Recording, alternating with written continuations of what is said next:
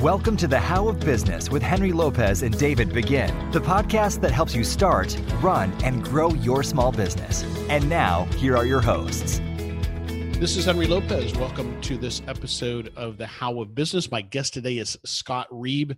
Scott, welcome to the show. Hi, Henry. Thank you for having me. I'm excited to have you. Today, Scott's going to share his entrepreneurial journey. He's an attorney, and so he's going to share how he transformed his practice from a traditional model to what he's doing today in a much more leveraged model and offering a subscription plan. And then we're going to dive into, as he calls it, how to shatterproof your business from a legal perspective. To receive more information about the How of Business, including links to the show notes for this episode, you can now text BIZ, B-I-Z, to 31996. That's BIZ. Just text that word to 31996. So Scott is an attorney, as I said. He's also a popular speaker, a coach, and the author of the book, 5 Proven Strategies to Shatterproof Your Business. Scott's known as America's legal coach. He's one of the official Zig Ziglar small business lawyers, a Zig Ziglar legacy certified trainer, and he has over 20 years of experience as an attorney. For the last 2 decades, Scott has been helping business owners, entrepreneurs, coaches, and service providers to shatterproof their business and succeed in the professional world. And we'll talk about what he means by shatterproofing a business. Scott is a firm believer that seeking legal advice doesn't have to be intimidating or expensive, which is, again, one of the main reasons why us as small business owners avoid it, which is a bad thing. And why he should treat lawyers, he says, like primary care doctors instead of ER doctors. He'll explain what he means there.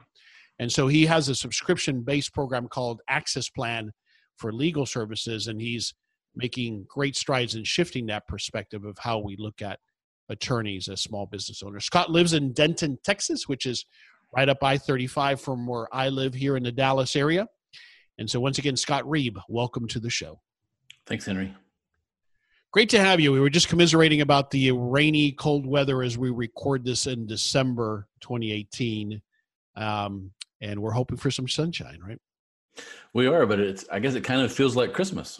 Yeah, that's true. It does put you in the mood for it. My daughter just came home from school yesterday. She goes up in Indiana, and so it's a lot colder up there. So relatively speaking, it's not too bad. And the storm that just went past us, I guess, went north of us, which is good.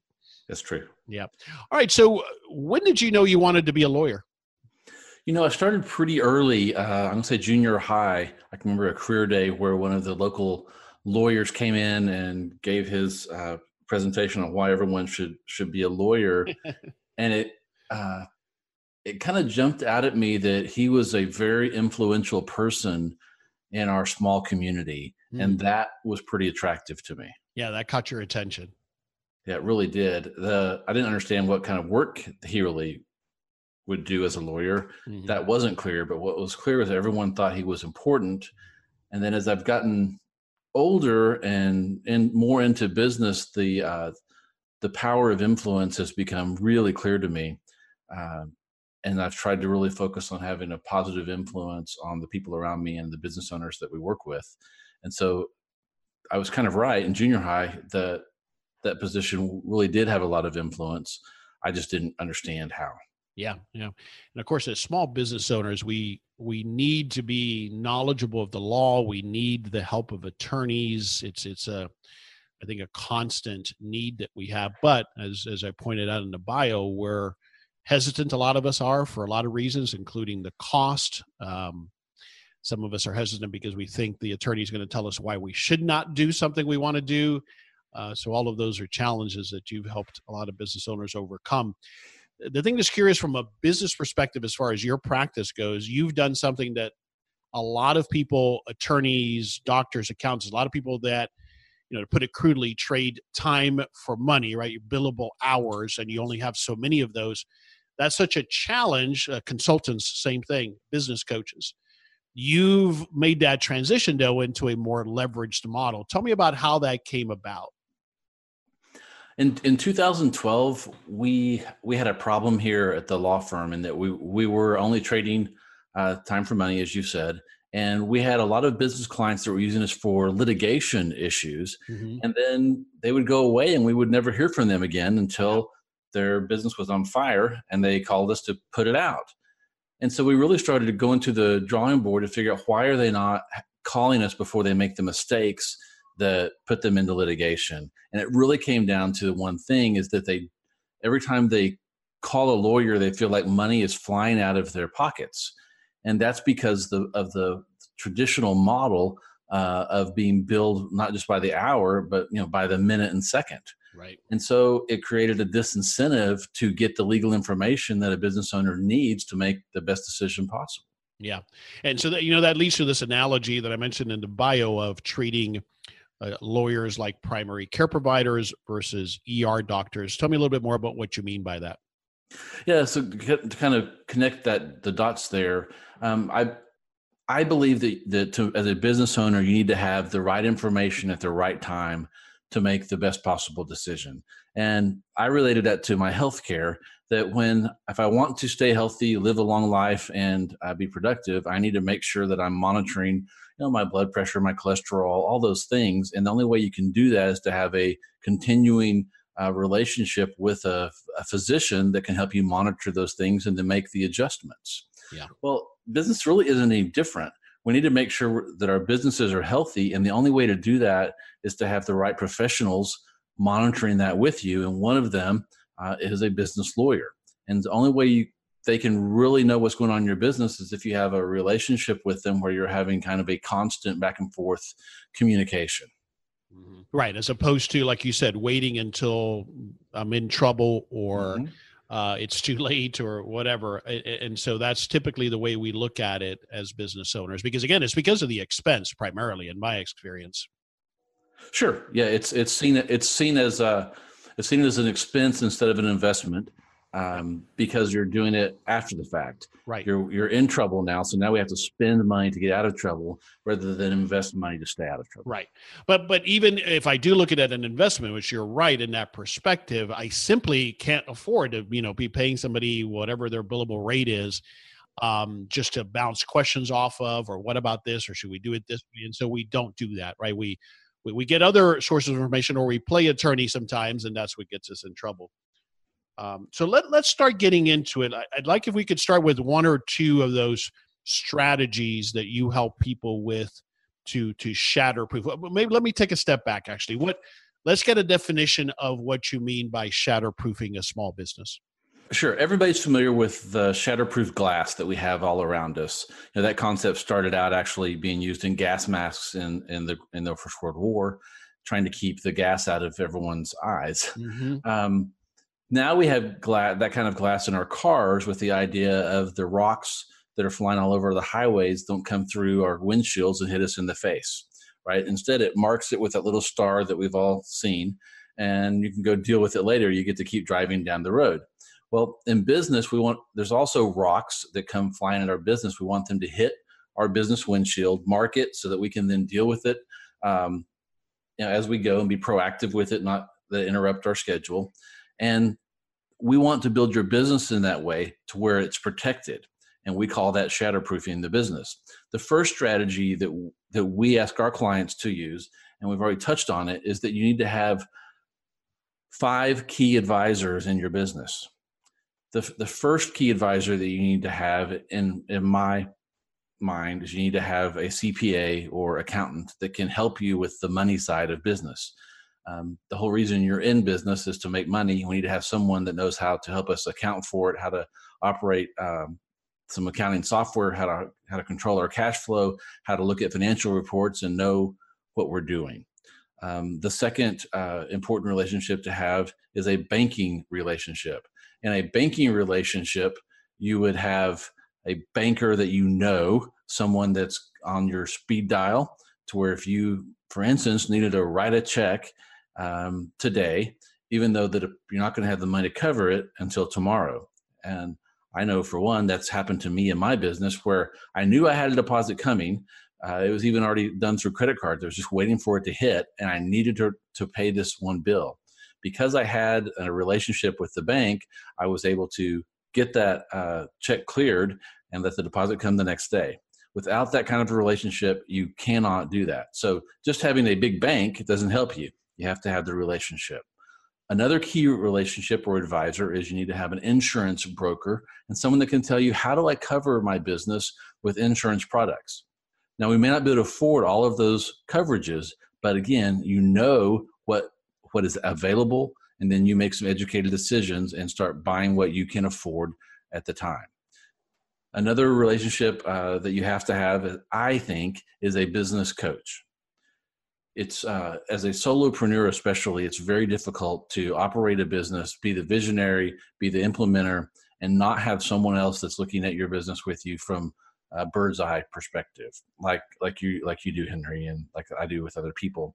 It's just really helpful to have someone else holding you accountable, telling you when you're doing a good job, and giving you some more perspective. And then finally, you need to have a business lawyer that can help you keep your business between the legal lines and make sure that when something happens in business, and in our day and time, it's with litigation being like it is, it's no longer if I'm going to, it's when, so that you're set up in a way that your business isn't going to crater and collapse if there's one legal bump in the road. Mm-hmm. Mm-hmm. That would be the first strategy. Yeah. So those are the 5 key advisors. And I agree with that completely. And as I go through the list, that's what I try to do in my business. But again, what we're talking about today, I would say out of all those 5, the attorney is the one that I don't have ongoing dialogue with. I treat them as most people have traditionally. I call them when I have a problem. I might call them when I need to draft a new operating agreement or a new contract, perhaps. And I know even some people skip that, but I don't have necessarily an ongoing relationship with an attorney. And that's where you're helping people make that shift of treating that not as a go to it when I need the emergency, like the ER doctor, but ongoing, just like I take care of myself from a physical perspective and have regular checkups, right? Yeah, and kind of how that works, Henry, is that right now we have 55 small business owners that are in our plan, and we spend a half hour every month with those clients on the telephone or through a Zoom meeting, face-to-face sometimes, going through what's happening in their business, making sure that we're connected with them and that we know how they're doing things so that we can notice and spot problems before they happen. Right. And that's such a key thing. So I want to jump in there because I think that's one of the biggest areas of help that you're offering them is you can immediately spot and say, whoa, wait a second, Henry, you're exposing yourself there with that plan or service or action to this potential liability, right? Correct. Yeah. Yeah, I mean, the truth is that most business owners, especially small business owners, they sometimes don't even know if it is a legal issue or question. Right. They just know they have a question. Mm-hmm. And if it doesn't cost extra money, they're more likely to ask the question. And so by us eliminating that barrier, business owners are able to get that information. For example, we have a client that is a online personal trainer and physical fitness coach. He during one of his calls with us mentioned a contract he was getting ready to sign for some kind of it was actually a modeling type deal. And he said, I was just going to sign it. Should I have you look at it? Well, sure. Send it over. We looked at it and found several things in it in the memo that we produced him that were reasons we wouldn't have signed it. Yeah. And those things would have cost him about $20,000 had he signed it. It's amazing. I mean, for me, I have a hard rule that anything that I'm going to sign that's a contract that's committing me, I have to have an attorney review it. But the thing that comes to mind I know for me, one of the hesitancies, and this is common for entrepreneurs, is some attorneys can scare you to not doing anything, right? Because everything has a potential risk. And what I found is sometimes attorneys will overdo it with, instead of helping me decide, here are your risks and exposures. But as an entrepreneur, I know that I'm taking some of those risks sometimes, right? And I'm not talking about doing something illegal or something that's definitely going to get me in trouble, or the example you gave of this is going to potentially cost you this. But often what happens, and why I think we're adverse sometimes to seeking the legal advice, is we feel like the attorney is going to talk us out of this idea because he's going to share with me all of the 50 different ways it can go badly. Do you understand what I'm saying? Sure. There's the deal killer. Yes, yes. No, that's a very real thing. I think one of the ways that I'm different and the professionals that work with us here are different is that I consider myself a lawyerpreneur. I'm always looking at other ways that I can make money that aren't necessarily just law. I'm also looking at ways to practice law differently. So we're constantly on the cutting edge. So I too am taking risks because I don't know exactly how this is going to work. When we created the access plan, there were very few attorneys across the country doing anything close to it, and no one was doing it at the price points that I wanted to do it, where I could really help lots of small business people. And so I'm right there with you and taking the risks. So I understand that there's always risk involved, and sometimes we're not, even we won't be able to see the risks, but we can walk through it with you, and that can help minimize them because as we know, small hinges swing big doors. And so if you have that really close contact with a legal professional as you're making these decisions to start a new business operation, and you start getting new data, new information in, well, we can help you guide that ship to try to avoid the legal problems, where if you start it without a lawyer's help and it starts going south, by the time you get to the lawyer, it may be too late to salvage. Yeah. But that balance of perspective that you have is the key thing. And I suppose we'll get a little bit more into it in a moment, that's one of the things I need to look for when I'm looking to hire an attorney, right? Do they have that perspective that you described? Because I would say that in my experience, not going to put any percentages to it, but a large number of attorneys in my experience do not have that perspective. I agree. Yeah. All right. So one strategy you articulated there gave me great examples is those 5 key advisors, one of them being the attorney. We've talked about how to use an attorney here differently. What are some of the other, when you help these clients, some of the other ways to shatterproof a small business? And maybe look at it from the perspective of what are some of the common things you see that you're able to help them with to avoid those disasters in our small business? Well, the next strategy, and happens to be one of the most common things I see them doing wrong, is that you have to establish your business on a solid foundation, which is you need to have an entity. You need to have a limited liability company, maybe a corporation, but you have to have one of those things. You can't operate as a sole proprietor anymore. There's just too much risk that everything that you build and take out of your business is at risk at home if you're acting as a sole proprietor. I am exhausted of trying to tell people that I consult with, especially in my role as a mentor with SCORE. And so articulate for us a little bit more the exposure. I think maybe it's not obvious to people as to what they're putting on the line when they operate as a sole proprietor. Yeah, I mean, the reason that you start a small business is you have some life goal or dream that the business will help you achieve. Usually that means that we're going to make money in the business, take it out, and then buy things at home, whether it's a fancy house, fancy cars, boats, pay for save money for retirement or for your children's education. That's what we would call our personal net worth and assets. If we run a business as a sole proprietorship or a mom and pop type shop, then the business and our personal are one and the same. There is no wall between them. And if something happens in your business that creates liability, then they can come straight through the business to the stuff you have at home and take it from you. So everything's at risk. If you take the simple step of creating a legal entity, either an LLC or a corporation will help you do this. It creates a wall between your business and your personal life. And what I call a predator-creditor, someone that you haven't signed an agreement with, who's coming to try to take your stuff, can't go through that wall. So whatever's in your business, that will be fair game. Yeah. But anything outside of your business is not. And so it's imperative that they have at least that one entity. And we actually have a very advanced asset protection structure that we teach most of our small business owners to do, so that they can even be more shatterproof than just having one LLC, for instance. Right.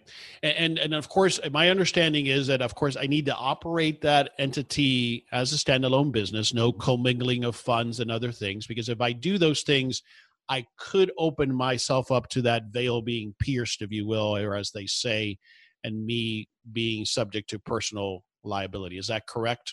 That's correct. And that's why you need, if you go back to the first strategy, is you need to have the advisors around you that can be watching how you're running it and say, hey, well, you can't do that, or you're going to mess up what you've set up. Right.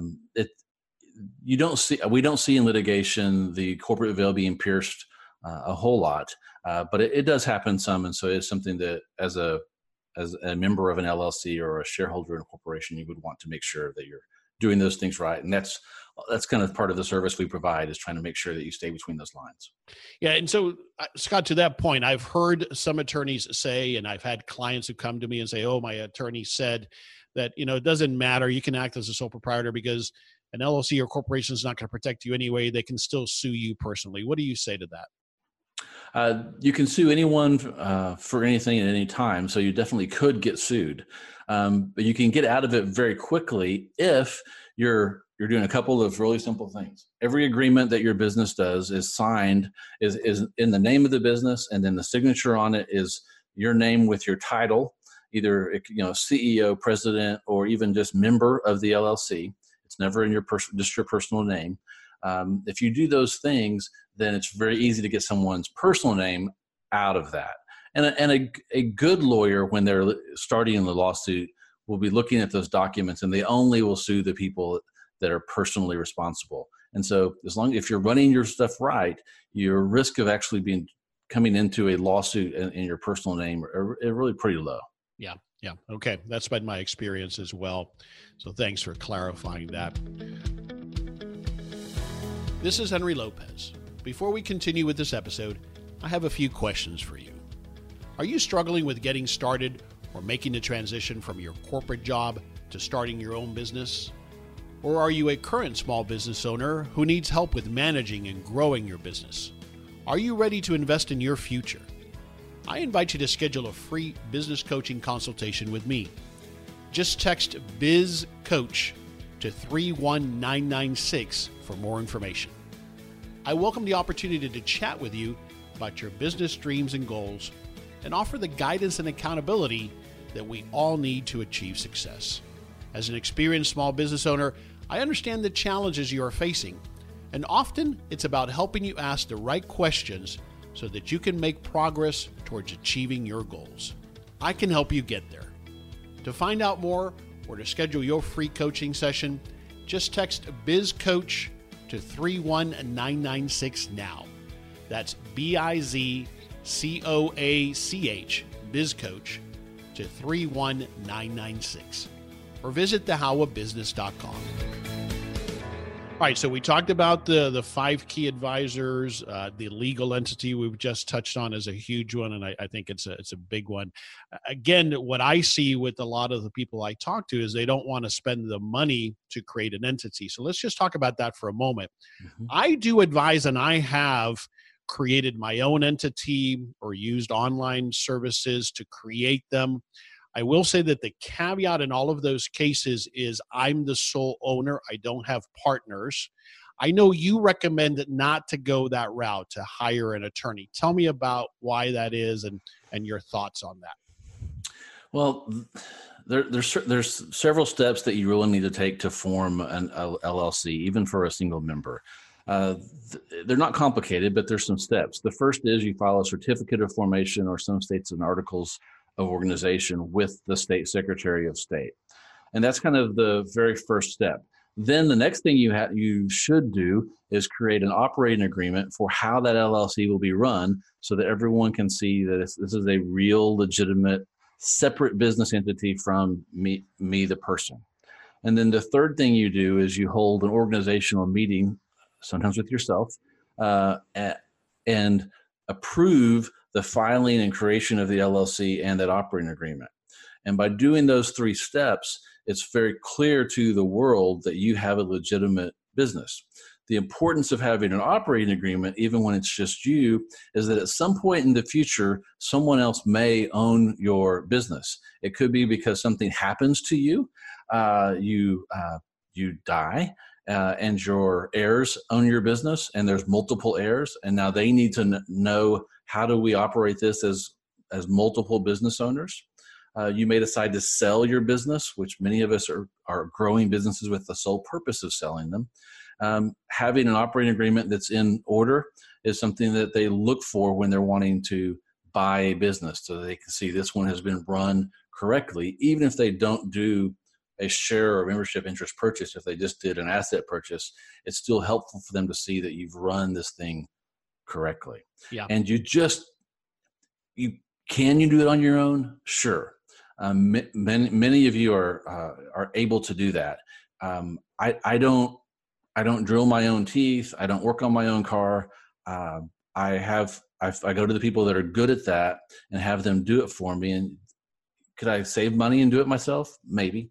But if I don't do it correctly and then have a problem later, it's usually more expensive to fix it. Or at least that's been my wife's experience whenever I've tried to fix things at my house, is that it's always more expensive to pay the contractor to fix what I've messed up. Yeah, I can't disagree with any of that. And so a couple of points and a follow-up question here. My point, I do it myself only when it's myself, and you've clarified why I still need more than that. I definitely recommend to anybody who's listening, anybody that I coach, if you have a partner involved, you must get an attorney involved to draft that operating agreement, because it gets a lot more complex. But great point also about, even if it's just myself, what happens when I die. So those are all great points. But you touched on the showstopper, and that is the cost. And here's the scenario. A lot of very small business owners like myself, when I started, we've barely got the money put together to launch the business. In my experience, it's going to be, $1,000 or more sometimes with an attorney to create the entity for me. And so what some people will say is, well, can I operate as a sole proprietor for a while, and then when I've got enough revenues, I'll pay an attorney to create the LLC. What do you say to that person? Well, I have to say you can. And the fact is, I did. When I started my firm in 2005 in February, I didn't actually form my PLLC until July. And nothing bad happened, but it could have. I was just so busy trying to run my new business that I kind of just didn't get around to doing that step. The cobbler's kids have no shoes. And so I made it. And so, yeah, you definitely can do that. But it's a little bit like trying to build a house and then come back and putting the foundation underneath it. Right. If you get a little too far down the road, that it can be difficult. And when you can do it for $1,000, like was the number that you mentioned, if you don't have $1,000 to spend on starting the business right, maybe you need to wait 30 more days and start it right. Yeah, I can't disagree with that. How about if does it make you feel any better if I at least have an umbrella policy or a commercial liability policy in place? It makes me feel better that they won't ultimately take your stuff. But the other side of that is that everything's in your personal name. So if there is a lawsuit, it will be you named personally, which then freezes all of your assets. Mm-hmm. So you don't have the ability to buy and sell things. You're really stuck until your insurance company finally settles that claim, which could take years. Yeah. They have no obligation to do it quickly. And I've litigated for a long time. I spent a lot of time on the plaintiff's side, and that you're trying to get to a settlement fast, but that never happens until the defense lawyers have made a little bit of money. Mm-hmm. They aren't doing it for free, and so they work the case before they advise the adjusters to settle it. Yeah, no, great insights. Appreciate that. All right, another topic that you talk about often is, you call it the art of documenting the deal, and this is related to another big area where small business owners make a lot of mistakes. But so let's talk about that. What do you mean by documenting the deal? You need to have a writing that establishes what the parameters are of whatever transaction you're going into. And most people think of, okay, I'm going to have this 15, 20 page legal document between me and Farmer Brown before we can have this contract. And while I might think that's good, I know that's not practical. And so sometimes the transactions are small, sometimes you're in a hurry, but you can still document them if you follow a few steps. There's about 8 things that I would say you need to have in every little transaction you do, whether it's on a napkin or in emails, which is another point that you can actually, anything that you agree to in an email exchange is actually a contract. So if you can just put the key terms of your deal, how much money is changing hands, when's it changing hands, what happens if someone doesn't do what they're supposed to do, who are the actual parties to this agreement, what are the timetables for when I have to do something, or the timetables for when you have to do something. If you put all those things into a really nice, tight email, you can have an enforceable written agreement that would hold up in court, isn't so scary that the other parties aren't going to agree to it, and you've got a deal that's documented. Would there be things I want to add to it? Sure. If you brought it to me, I'd want to add a lot of things to it. But you're a lot better off than if you just shake hands after having a conversation about what we're going to do, get 30 days into the deal, and then have a disagreement as to what the agreement was. Yeah. Anything is better than a verbal agreement, or remember you said that, or I said this. And that's such a great tip. Just to document it over an email is a lot better than just relying on what we talked about.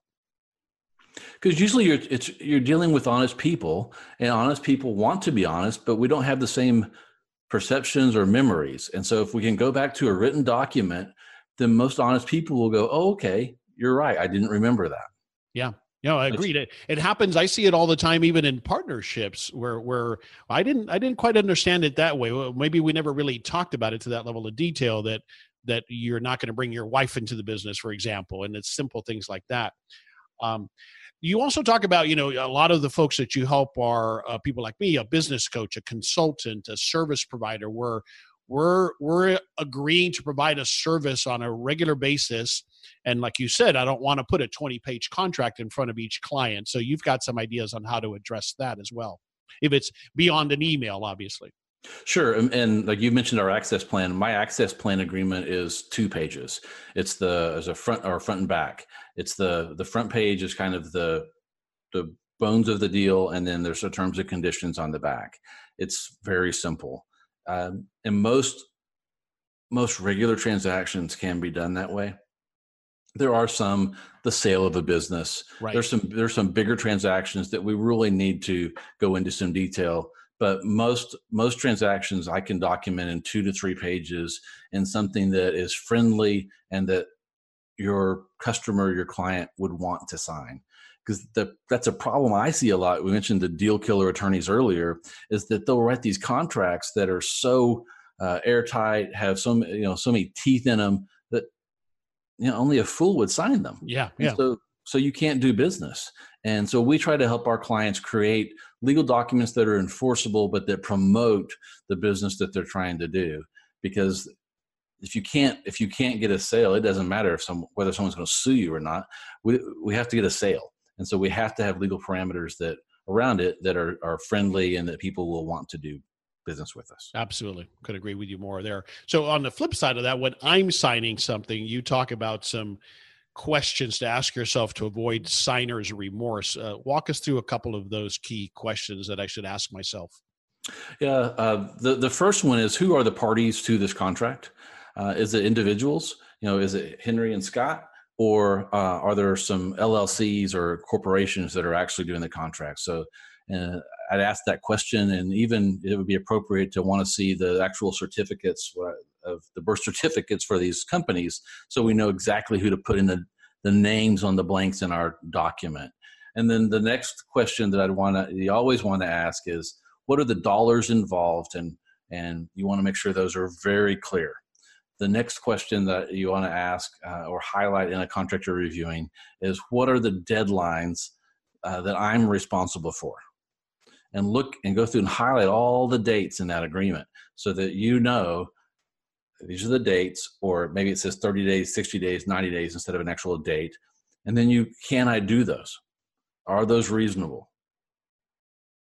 And then once you've done that, then you want to look at what happens in this deal if something goes wrong. what happens to me? What would I have to pay? Are there liquidated damages? What happens if this goes wrong? Because deals do go wrong. And then the next thing I'd want to look at and make sure is in there is a clause that tells me what happens if we get into a fight. And that would be usually a mediation clause. Sometimes people will put an arbitration clause in there. Arbitration can be expensive, but let's put into every agreement we do some way that will force us to try to resolve it before it goes to court. Got it. And if you'll kind of follow some of those very basic tips when you're reviewing a document, you can really avoid signing a deal that you very quickly regret. Great tips. Going back to the first one, what am I looking for there on the who, especially if it's a legal entity? What am I concerned with there? You want to know the actual legal name of the entity. And so the easiest way to do that is when you get it from your customer, and then go to your Secretary of State. That every one of them has a place where you can search for business names. Right. And then you type in the name they gave you, and up will pop the name of the LLC or corporation. I mean, even where the comma is important, right? All the stuff's important. And it will usually even tell you if they're in good standing with their state. Okay. And then that's the name you want to put in the contract, because we want to make sure we have the right people or parties to the deal. Right, to hold accountable and that are actually agreeing to deliver whatever product or service it is. Number two on the money is, I think that's particularly important to avoid an agreement that is vague on, well, if this happens, then we'll charge you this, or, so it should be as clear as possible as to what money is being exchanged here. Is that part of what the point you're making there? Yes. And how much money is being exchanged, when's it being exchanged, and what has to happen to trigger those payments. Mm-hmm. Okay. All right. Good. Great. Love it. Those are great actionable tips. I appreciate that. All right. What else have I not asked you about that you see that's a common mistake that small business owners make as it relates to legal issues, or they get them in legal trouble? One of the big mistakes that a lot of people are missing is they're not, especially, we mentioned I work with some coaches, speakers, and trainers. A lot of us are creating online content. Even people that are just doing marketing online, you're creating content that someone may steal from you. And the only way you can prevent that is by actually registering some of that content and protecting it. If it's a written document, like an article or a book or an online course, that would be copyrightable. And so you can register that with the United States Copyright Office for like less than $100. It's not very expensive. Or if you've got a brand that you're trying to protect, such as my access plan, or I've got a trademark right now that's in process for lawyerpreneur. Then once you've filed those with the trademark office or copyright office, then you can stop other people from using them and actually recoup possibly the profits that you have lost because this other person is pirating your stuff. And that's it really is happening out there. I've had clients that have created things that other people then, they may pay them for it the first time, and then they start taking it and making it their own and reselling it, not just using it in their business, but reselling it and acting like it's their content. And if you haven't taken the steps of protecting that information with the government, you're very limited on what you can do to get it back. And I've seen it seems like a real pain, but if you don't do it in this world where every business, it seems anymore, is so content heavy, you could really end up on the wrong end of a deal where you've got a brand name, for instance. I've got a client that had a brand name that had been in existence for more than a decade. When they bought the business, they had owned it 5 years when they came to me, and they had never trademarked the name. And when we went to do our trademark search, there were so many conflicting names that we were really concerned that they were infringing on other people's trademarks. And so we had to really do some legal dancing to make sure we could get them the protection they needed. They were at risk of having to rebrand this 15-plus-year-old business because they hadn't taken the basic step of filing a trademark application for their company name. Yeah, that's a huge one. My understanding, or my question is, my understanding of how patents work is that if I don't actively enforce infringement or take action on infringement, I kind of begin to lose some rights there. I'm expressing it loosely. Do some of those same principles apply to trademarks and registration, or copyrights rather? In other words, do I lose any rights to those because I don't go after people who are infringing on it? If you've registered it, you're not going to lose any rights by not noticing someone's infringing. Mm-hmm. If you haven't gone through the trouble of registering it, then you're going to end up kind of landlocked, where now you're in Coppell, Texas, and you can use your brand in Coppell, Texas, but you can't use it anywhere else in the country because other people have been using it and you've let them use it for a lot of time. And then they went and registered the trademark before you did. I see. So time is an element. And so it's one of those foundational things that, look, when we're starting this business, as soon as we know that this is a brand we're going to use, get the domain for it and then get the trademark for it. Yeah. All right. Here's a question that I always get asked, and that I have some ideas on. But when somebody would ask you, and you can't help them, how do I find a good lawyer for my small business? What are some tips you would offer? What questions should I be asking to find someone that fits everything that we've talked about? Right. That balance between legal advice, but also not being a deal killer. Someone that really is dedicated to small business owners, that understands the sensitivity I have to expenses. How do I find that person, in your opinion? Well, Henry, I think it is hard to find, but here's some questions that you're going to want to ask. One is, you're going to want to talk to them about how do you bill your clients? And if it's by the hour, that's not someone that you're going to be able to work with on an advice type method. The other thing is, you want to ask them, how do you charge for telephone communication? In other words, are you going to charge me every time I call you and ask you a question?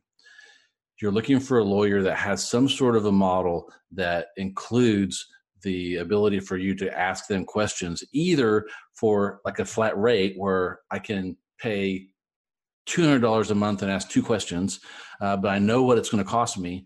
I'm not going to get billed by the hour for that. Or there's some kind of a subscription model where it's all included. But that's the kind of questions you want to ask. And then the other thing I'd want to know from them is, what kind of other small businesses do they work with, and talk to them about your entrepreneurial dream and your vision, and see if they even understand what you're talking about. Mm-hmm. If they don't get excited about what you're talking about, they're probably not a good choice for you as someone to advise you in your entrepreneurial journey. They're going to be a deal killer. They're going to be a killjoy. You're looking for someone that is going to be a partner, a team member with you, that is excited about what you're trying to do and thinks that they can help you do better.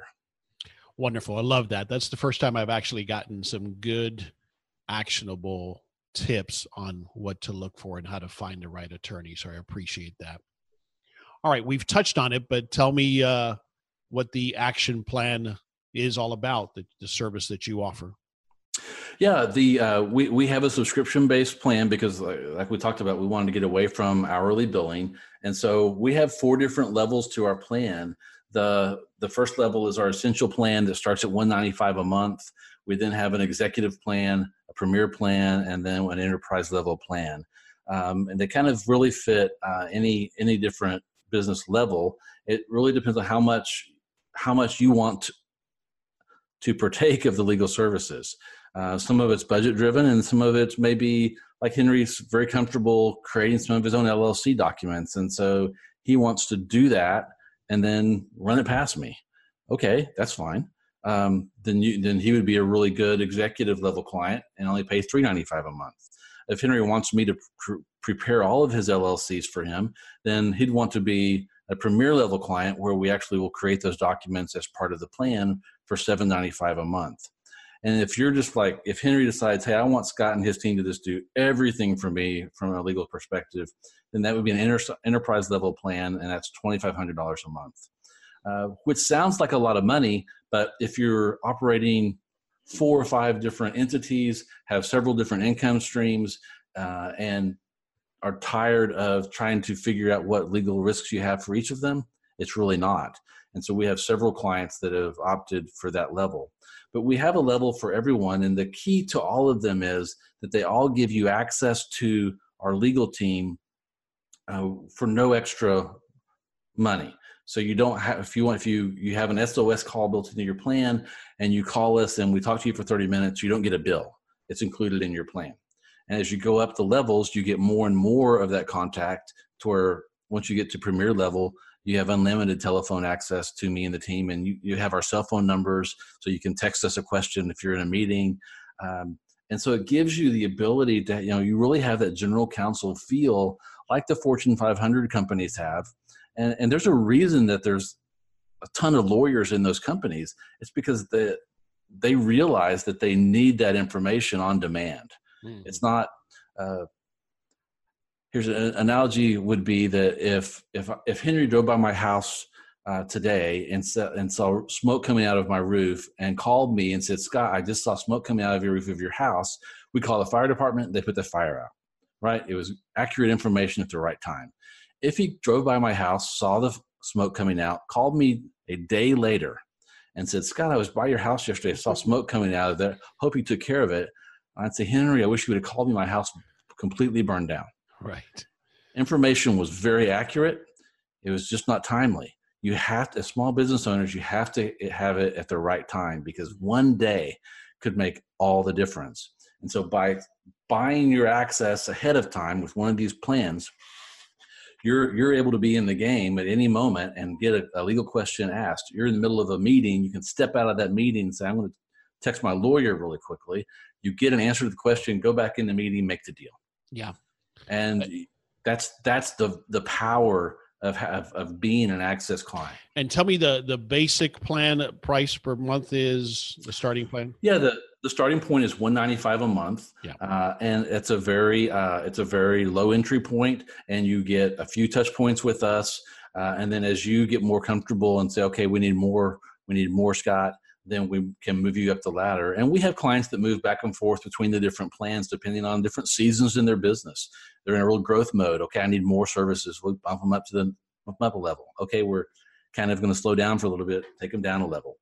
We never want to hurt a small business by our legal fees. And so if we need to change the plan around for you, then that's what we do. Okay, great. No, it's very accessible. And again, some of us are spending more than that on, somebody doing SEO for us, and we don't know what we're really getting there.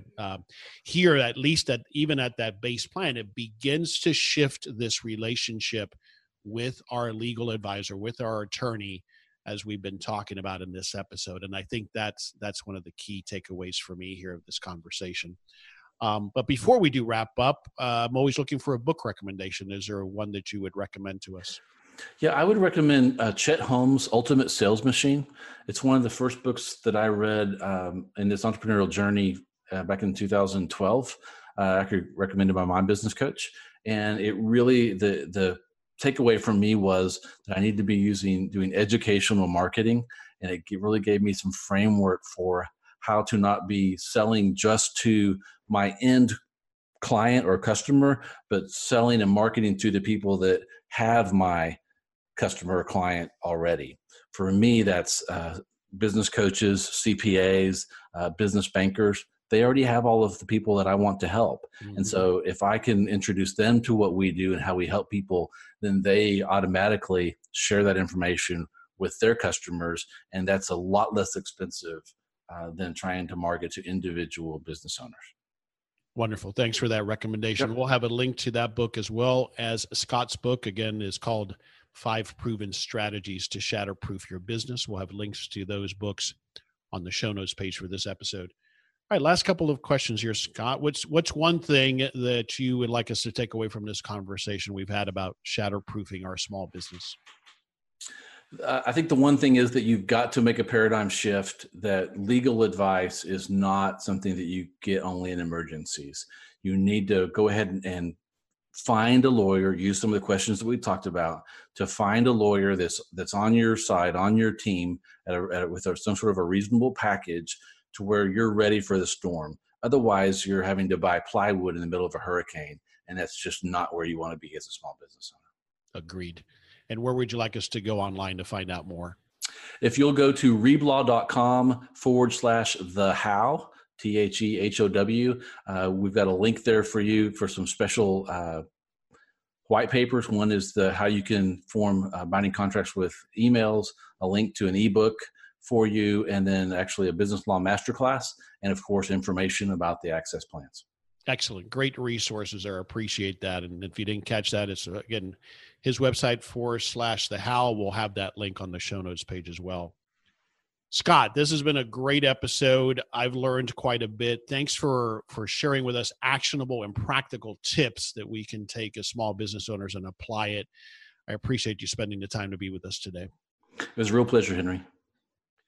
This is Henry Lopez, and thanks for listening to this episode of The How of Business. Again, my guest today was Scott Reib. We release new episodes every Monday morning, and you can find us on Apple Podcasts, on Stitcher, and at our website, thehowofbusiness.com. You can also text the word biz, B-I-Z, to 31996, and we'll send you a link to more information, including links to the show note pages. Thanks for listening to this episode of The How of Business. Thank you for listening to The How of Business. For more information, links, and other resources, please visit thehowofbusiness.com.